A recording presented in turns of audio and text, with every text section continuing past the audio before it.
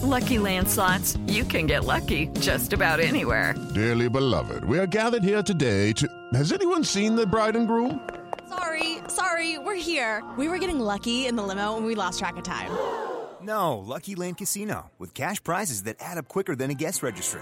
In that case, I pronounce you lucky. Play for free at LuckyLandSlots.com. Daily bonuses are waiting. No purchase necessary. Void where prohibited by law. 18+. Terms and conditions apply. See website for details.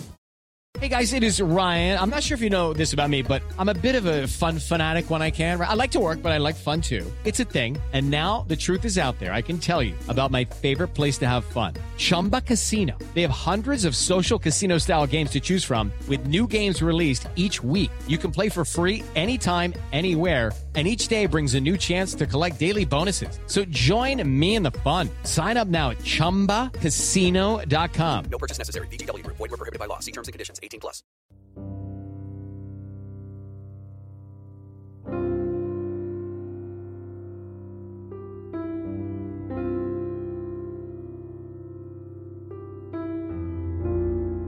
Maura Murray was born on May 4th, 1982, in Hanson, Massachusetts.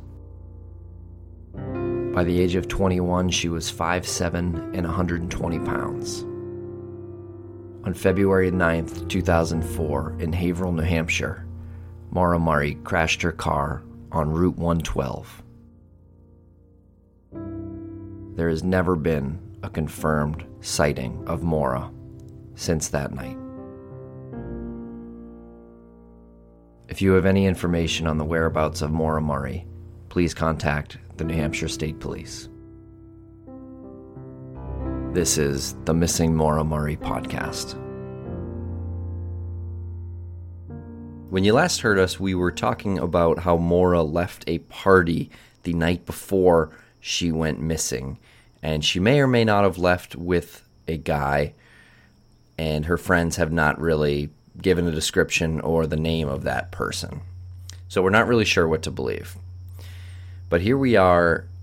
As she's leaving the party, she gets into an accident. Maura hits a guardrail while driving her dad's new Toyota Corolla. And that's the car that he loaned Maura that night when she was... Yeah, I know. It is odd. He loans her his brand new car after he knows that she's been drinking. In fact, after he himself has even driven her to the liquor store to buy supplies for the party that night. So she takes that car and she drives away from UMass. And at the T-shaped intersection at the end of the drive out of UMass, there's a guardrail right in front. You can take a left or a right. And she goes right into the guardrail. Crosses right over right into the guardrail. After the police show up, the car does get towed.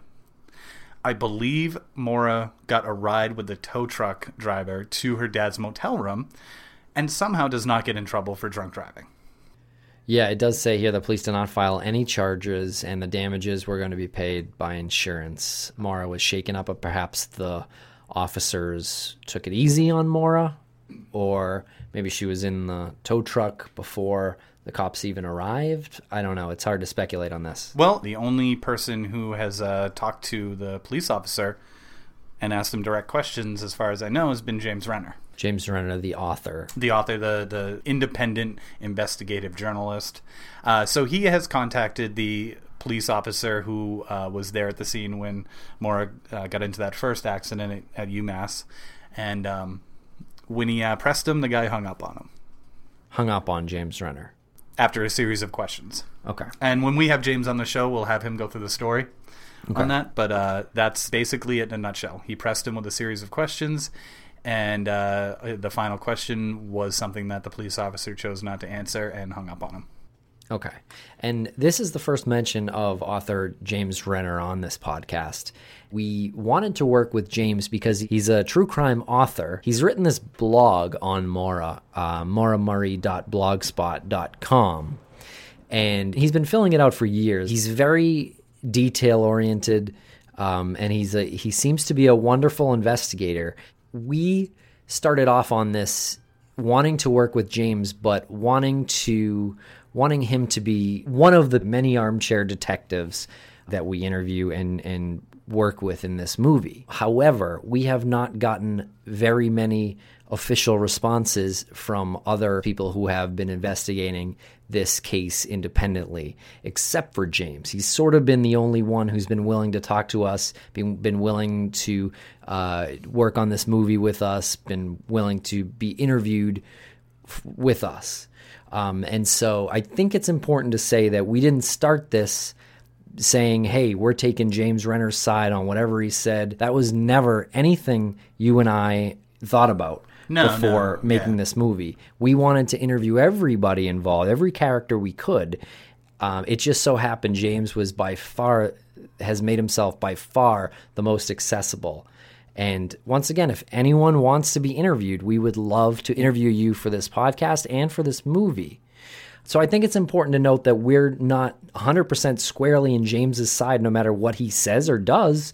We're trying to take an independent look at this as well. And, we've directly said to James in interviews, we've alluded to the fact that he may be obsessed with this case. Yep. And as we sort of talked about, we kind of are at this point too. Yeah, and James is really like honing his obsession to find an answer to this mystery. Yeah, he's a man who searches for the truth, and I respect him very greatly for that and other things. I think he's a great author too. But, this is a friendship that came about working on this movie, not something that we saw his work and said, we want to make the movie about him, blah, blah, blah. We looked at what he was doing, and what he's doing is trying to solve this, and what we had decided would make for a really good documentary was making a documentary about the obsession, the violent reaction that this causes, especially around like the 7-year, 8-year, 9-year mark.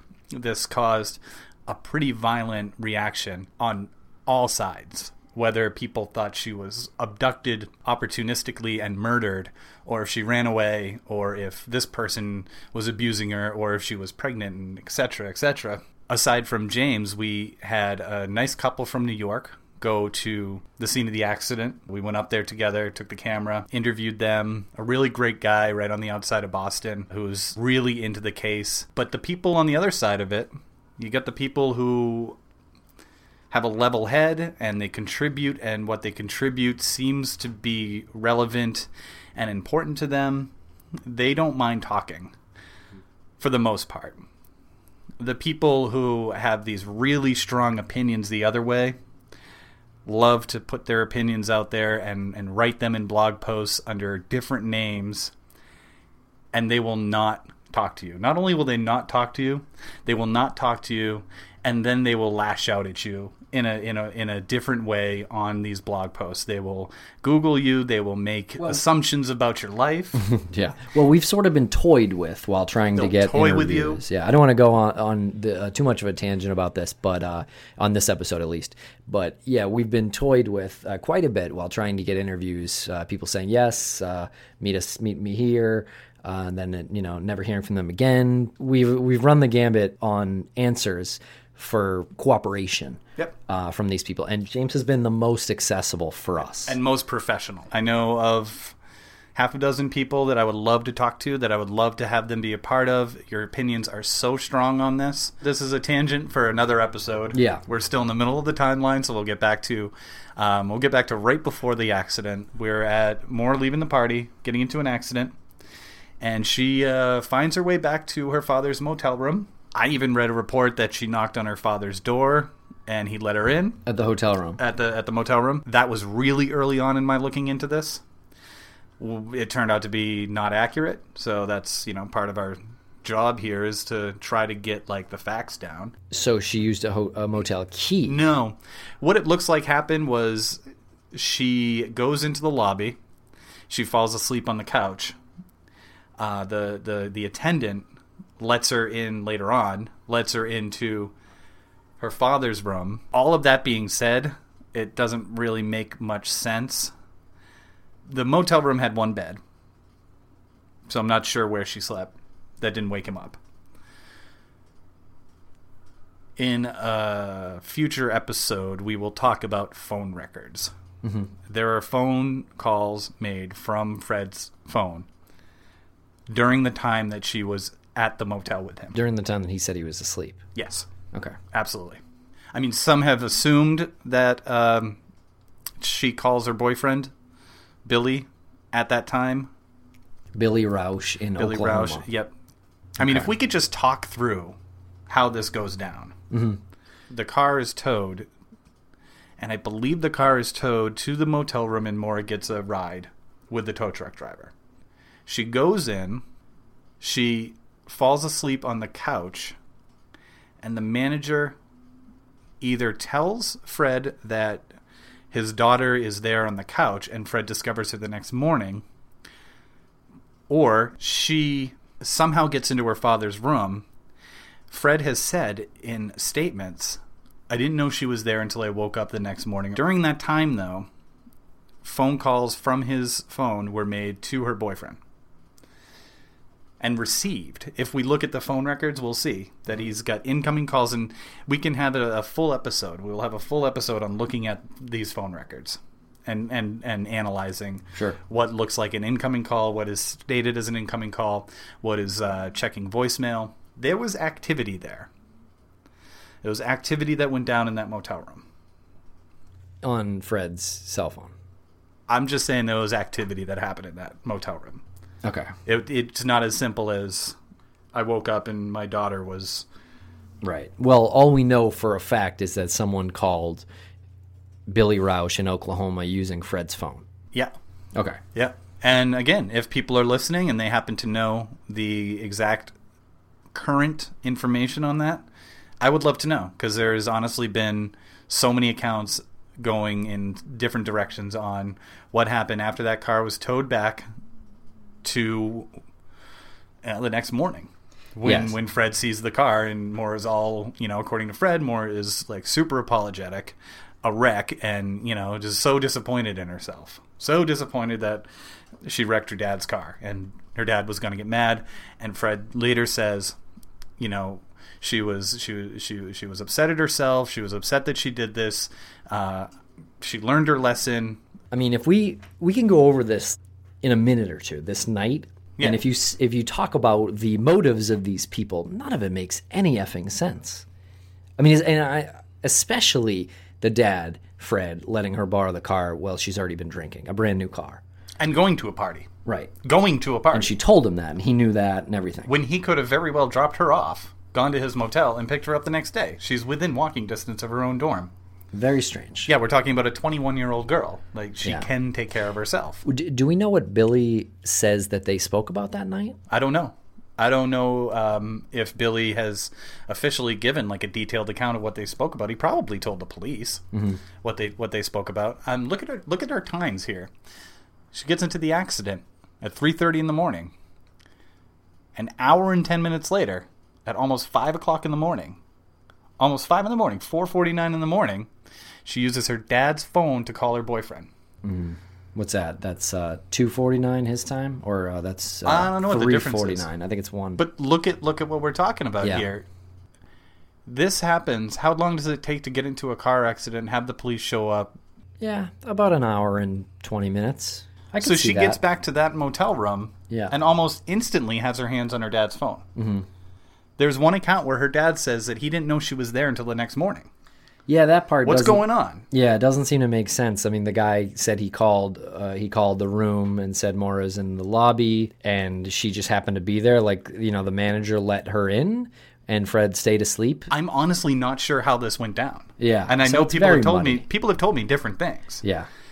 I'm honestly not sure how it goes down where you can, after an accident, instantly have your hands on your dad's phone.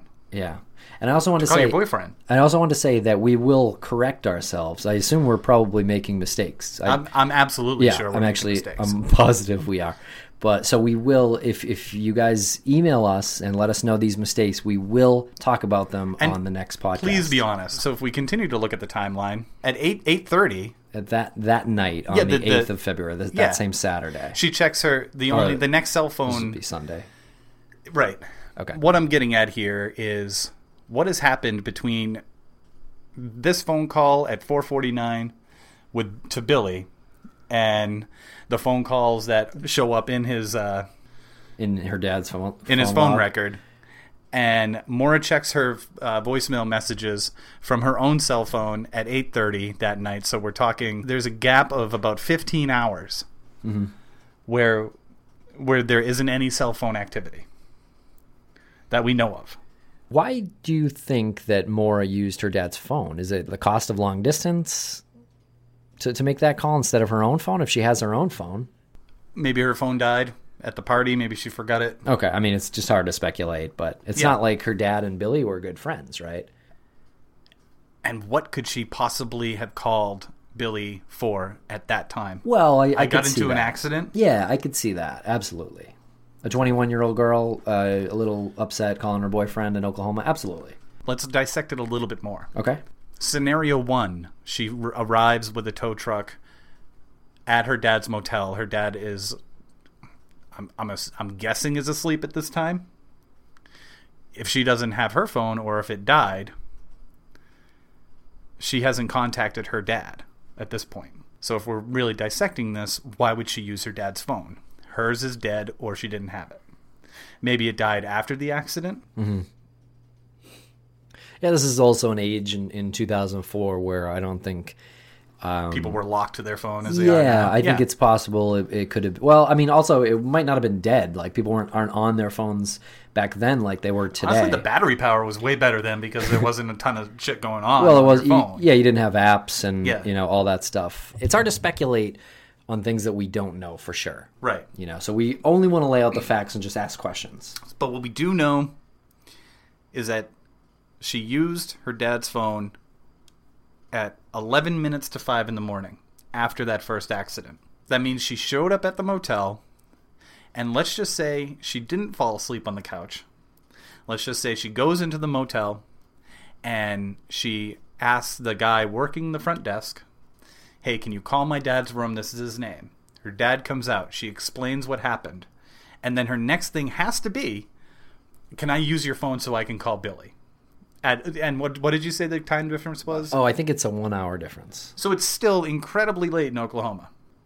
So her dad must have said something to the effect of, or maybe she didn't even ask. Maybe he just saw the car, was understandably upset, and said, well, deal with it tomorrow. It's way too late to do this now.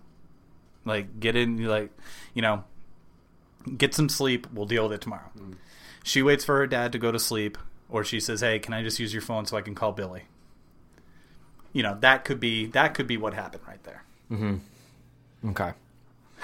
But it also negates earlier statements made by Fred that I didn't know Maura was in my room until I woke up the next morning.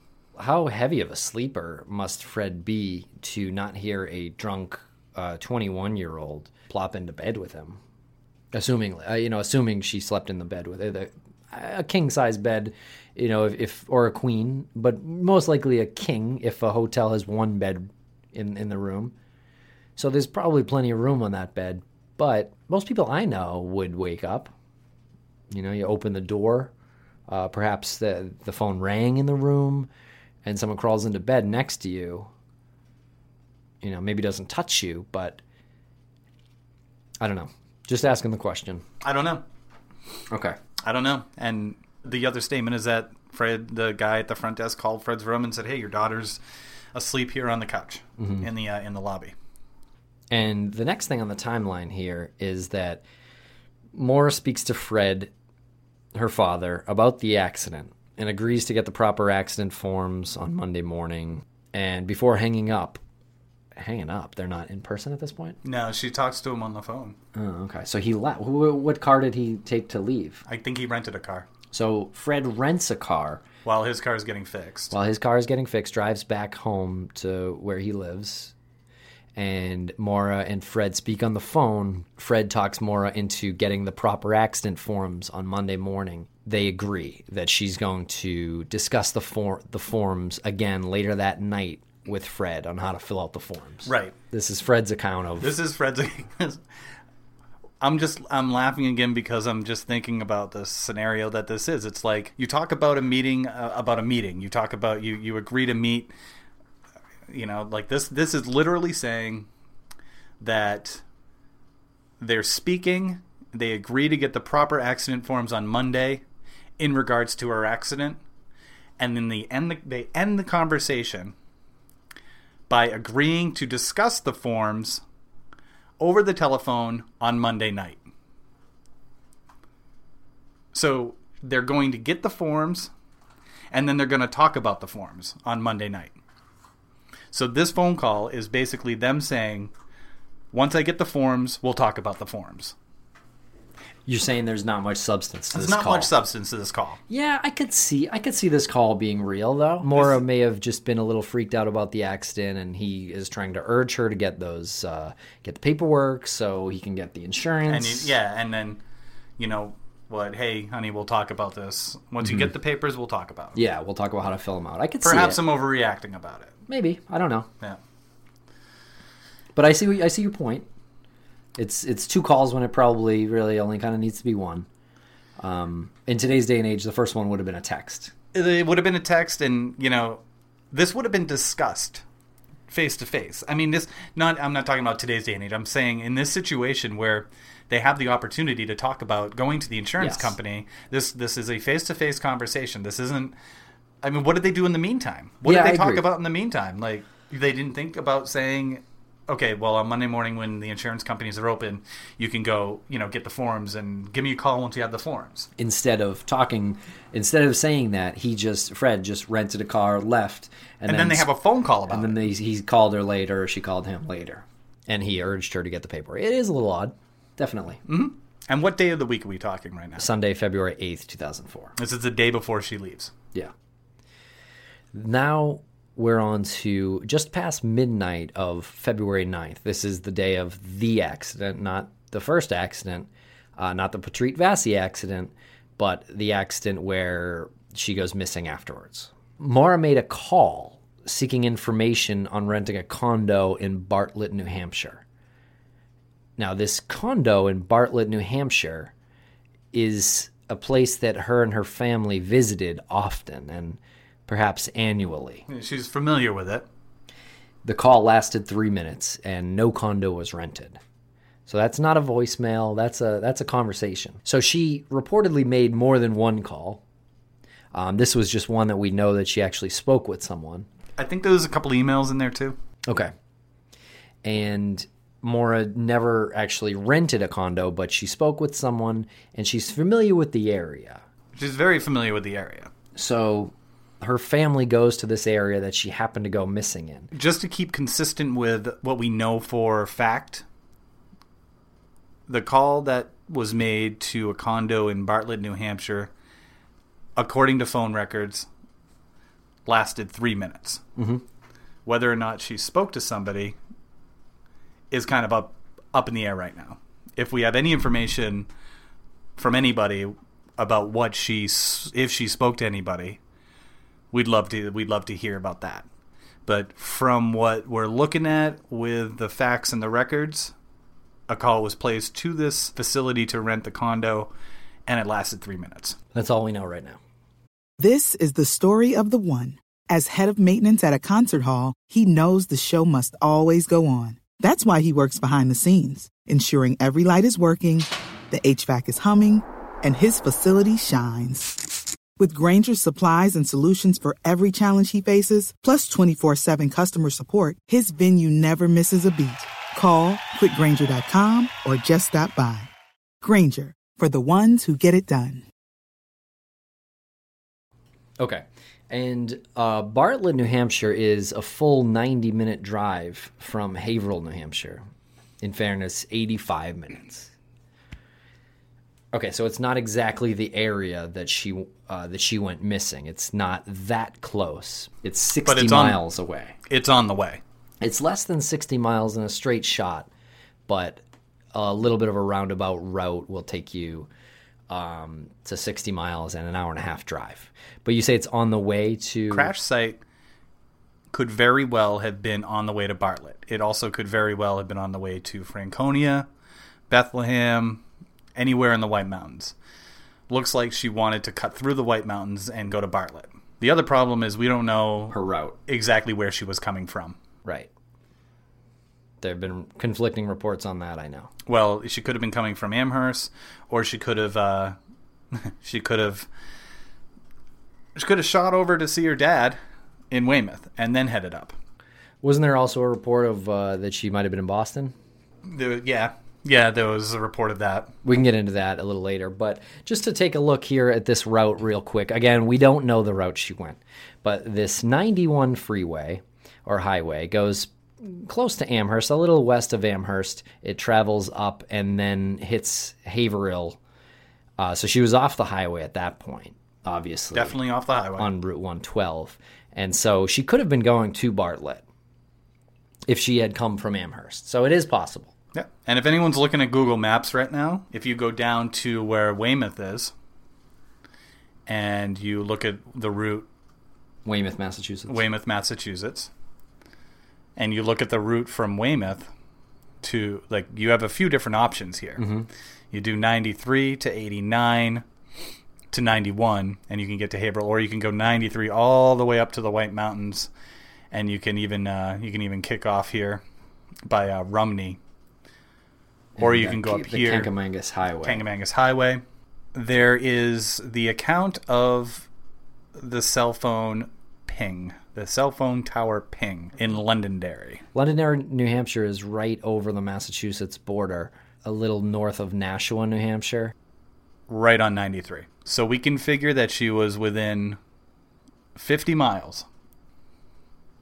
Is that the official at that time, 50 miles? If it is accurate that her phone generated that ping off of the Londonderry Tower, then the approximate range would be about 50 miles. Okay. Could have been a lot less. Could have been a lot less, but couldn't have been any more. Okay.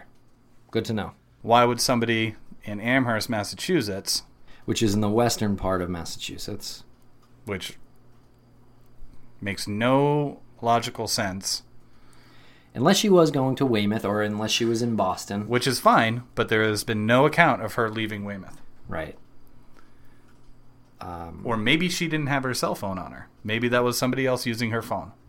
It's possible, absolutely. Yeah, we don't know. We don't have any idea. And now we're getting into we're getting down to the time frame. We're getting down to the details that really make this into a conspiracy.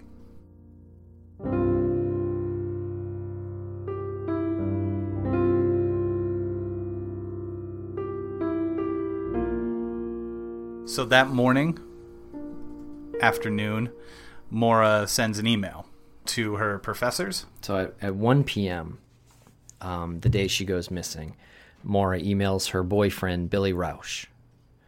She said she did not feel like talking to anyone, but that she intended to give him a phone call later that day. The end of that email to Billy said, "Love you, stud." Interesting when you think about the people who are saying that they had a bad relationship. Which we haven't even touched on this podcast. Exactly. Which we'll get into. But unless I've been misinformed, that is how the email was signed off. Mm-hmm. That she didn't feel like talking to anybody.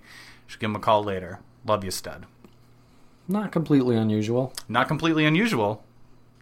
But you're talking about a girl who is ready to go for a drive. Yeah, love you, stud, maybe a little casual.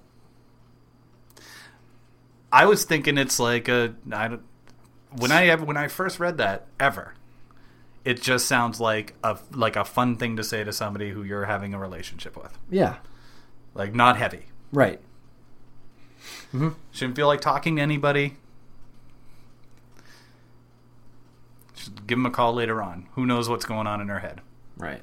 And then Maura makes a phone call to a fellow student at UMass, leaves a voicemail. Right after that email is sent, give or take 5-10 minutes, at about 1:15, well, technically it's 1:13, there is a record of Maura calling one of her classmates at UMass, leaves a voicemail, but there's nothing on that voicemail of significance.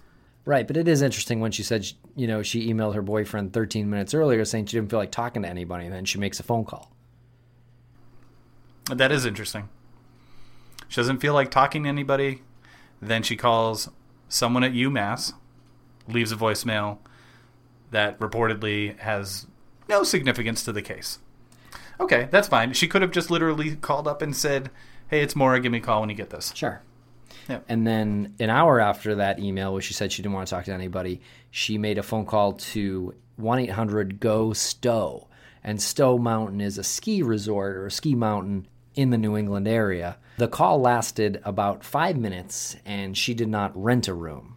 It did later come out that Stowe's phone systems were actually down on this day and time. So Maura listened to pre-recorded information. Okay, what about like available rooms?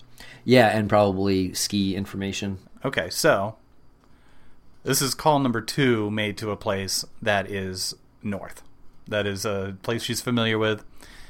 She does skiing. She does hiking. This is the second place that would make it look, by all logical thinking, this girl was planning on going and just clearing her head, going to rent a place, maybe meet up with some friends.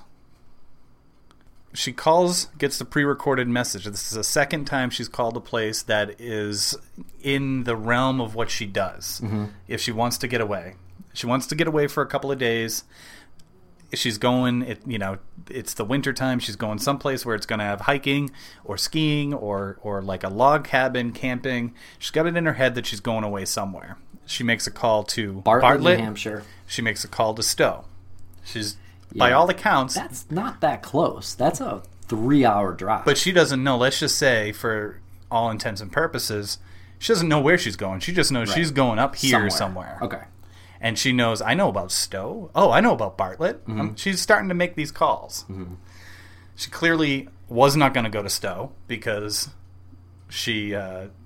she never intended to. She took a right. She didn't get the information that she needed. She could not rent the room by making the call, and she never actually intended to go there. She did make the phone call, though. So it really, really looks like this girl is making plans to go to certain places. Absolutely. That's what it looks like. Yeah. Then, Maura calls her boyfriend Billy again. This is about an hour and 20 minutes after she emailed him. The call lasts about a minute, so we don't know if they actually spoke or not. And then at 3:45, Maura emails more people. She emails her professors. I have no memory of hearing that she called him a second time and they spoke for a minute. Yeah. Unless she left a voicemail. Could have been a voicemail. At about 4 p.m., Maura actually emailed her work supervisor and some of her teachers saying that she would be out of town for several days due to a death in her family. And as you mentioned on our introduction podcast, there was never a death in the family that was reported.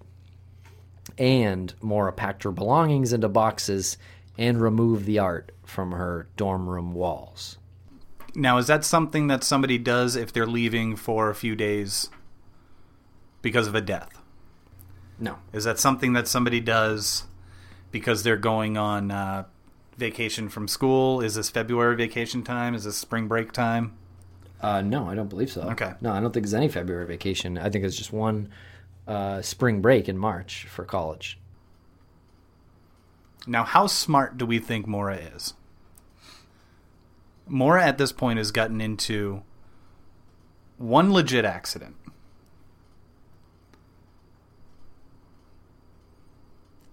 She has allegedly a phone call so upsetting she couldn't keep it together and needed to go back to her dorm, escorted by her supervisor. That apparently had something to do with her sister. My question is this somebody who actually wants to get away? Or is this somebody who's going to great lengths to make it look like she wants to get away? I don't know. Let me rephrase that. Is this somebody who wants to get away for a couple days and clear her head? Or is this somebody who wants to get away forever, not be found, and confuse the matter by packing up her stuff, by lying about a death in the family, and by possibly taking a long route to get up north? If I were to speculate a little bit, she's clearly distraught and an emotional wreck at this period of time. I can't imagine she's actually thinking straight right now. After everything that's happened in the past week to her, with her, that she's thinking straight enough to throw people off. This is a girl who also got in trouble for credit card fraud for ordering subs with her classmate's credit card. Like, of course that was going to come back to her. Well, you would think. I mean, she had the subs delivered right to her dorm. I can't imagine she's trying to confuse authorities. And she's not even sure how far this is going to go. But if she wanted to do a couple of simple things to throw people off so she could disappear for a long time, it wouldn't take much thought, and it wouldn't take much opinions from her friends to do things that would just kind of confuse people and buy her enough time to get as far away as possible. I agree. Like, hey, Maura, why don't you call these places? You know, if you call these places, you know, there'll be a log of your phone calls. Yeah. I don't know. I agree in retrospect that, you know, she definitely confused a lot of people. I just can't see it having been intentional after how emotional she is. She's a 21-year-old girl who just crashed a car straight into a guardrail. Like, if anything, she's, you know, I would put her as more suicidal than like manipulative in that way. Maybe reckless. Sure, absolutely. And let's back up just a little bit. You said that she was a 21-year-old girl who crashed a car straight into a guardrail. Yeah. Who happened to figure out a way to not get charged for drunk driving. So she quite possibly might have her shit together when it comes to that. When it comes to getting out of jams. But it's possible. She could have lucked out. It's possible she was manipulative enough to not get in trouble, and that was due to her manipulative tactics. It's very possible. She did something enough where the police officer at the scene felt more comfortable hanging up on that question than answering it. Something happened that he feels more comfortable just hanging up the phone than answering the question. He didn't even bother to lie about something that might have happened. He hung up the phone. You're talking about the officer that James Renner phoned. Correct. It is still an open investigation, so we're not going to get answers from law enforcement. He had to report something back to his superiors about why he let this girl go. Right. Something that keeps coming into my head is the picture that the police took of her when she was charged with the under $250 worth of credit card fraud. It's not a mugshot. They took a picture of her, I believe, at the dorm, like outside the dorm room. And if you show the picture, we can see that this picture of Maura looks nothing like the other pictures. And we have this image of her in our heads as this, you know, perfect teeth smiling girl. And this picture that the police took of her at one of her lowest points where she was caught doing something. There's something different. There's like a blankness in her eyes. Oh, Jesus. It's creepy.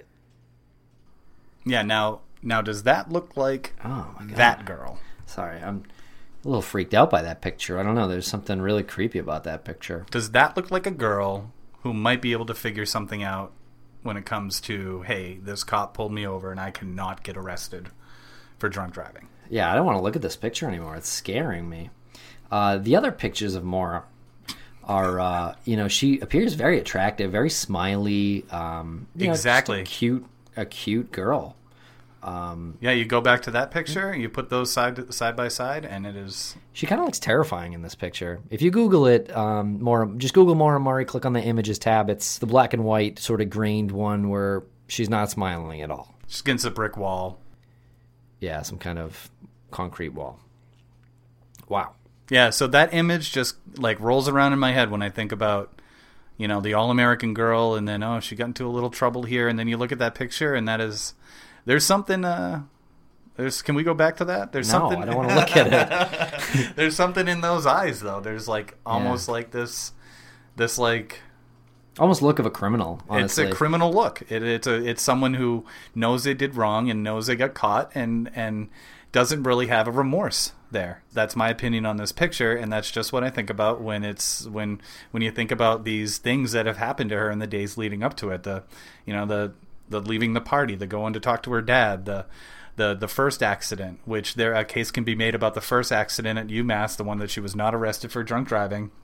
There could be a case to be made that was her first attempt to disappear, that she borrowed her dad's car, gave him some excuse on why she needed the car, and she had it with her, and got, just, it's a theory that is, something that you can toy around with in your head. She gets in the car, she gets into the accident, and before she can get away, the police are called. And then, because the next night she gets into the accident that she never, so then she starts thinking like, well, I can't do this in a local spot. Mm-hmm. This didn't work here. So I gotta go far away to do this, and I gotta make it look like I'm getting away. I mean, because it's hard to wrap your mind around when you're thinking about that first picture of her at the beach, or her class picture smiling. It's like, look at this sweet girl. She could never do that. And then you look at that picture of her when she was caught with the credit card, and it's downright spooky. It is spooky. Yeah. It's a very spooky picture, and it does a 180. It makes you question motivations. Yeah, a lot of people confuse that picture with a mug shot. To be clear, that is not a mug shot. And then, because we haven't said it in this episode, if you know anything, if you think you've spotted her, do not contact us. Contact the New Hampshire State Police. Yeah, and in fact, based on that picture, don't approach her either. She could be dangerous. I mean, in all seriousness, she could be. I mean, if this is someone who pulled off this disappearing act, and manipulated people to do so, she would be dangerous. I mean, well, she would be. I mean, I don't know how criminal she would be after doing that. I don't know what she did in the last 11 years if she is alive still, but probably got into some dark stuff. So I don't want to talk about that. What's the story? Is it the story of the scorpion and the frog? When you're talking about the different sides of people. And if you don't know the story of the scorpion and the frog, there's a scorpion and a frog, and they meet on the bank of a stream, and the scorpion asks the frog to carry him across his back. And the frog asks, "How do I know you won't sting me?" And the scorpion says, "Well, if I sting you while you cross the stream, I'm gonna drown. Like, we'll both die." The frog seems like that's a good enough answer. He's satisfied. They go out. In midstream, the scorpion stings the frog. And the frog feels the poison setting in, can't swim anymore. He starts to sink, and they're both about to drown. And he has just enough time to ask the scorpion why he did it. He says, "You're going to die with me. Why did you do this?" And the scorpion replies, "Because it's in my nature." And just thinking about that story and looking at that picture, maybe it's just in someone's nature to always have that kind of risk in your life. Put on a good face for class pictures and beach shots and pictures with your boyfriend, but there's always a dark side. There's always something in your nature. The whole cast of characters. It's not just one person that has a dark side. When you look into this, you'll see that everybody involved has an angle. Even the people who claim to be doing something good, they have a dark side.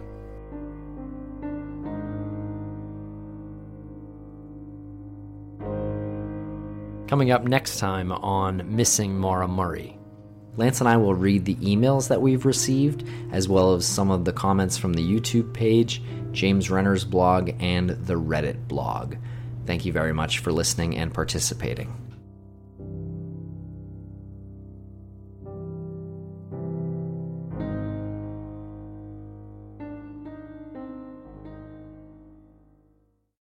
Lucky Land Slots, you can get lucky just about anywhere. Dearly beloved, we are gathered here today to... Has anyone seen the bride and groom? Sorry, we're here. We were getting lucky in the limo and we lost track of time. No, Lucky Land Casino, with cash prizes that add up quicker than a guest registry. In that case, I pronounce you lucky. Play for free at LuckyLandSlots.com. Daily bonuses are waiting. No purchase necessary. Void where prohibited by law. 18+. Terms and conditions apply. See website for details.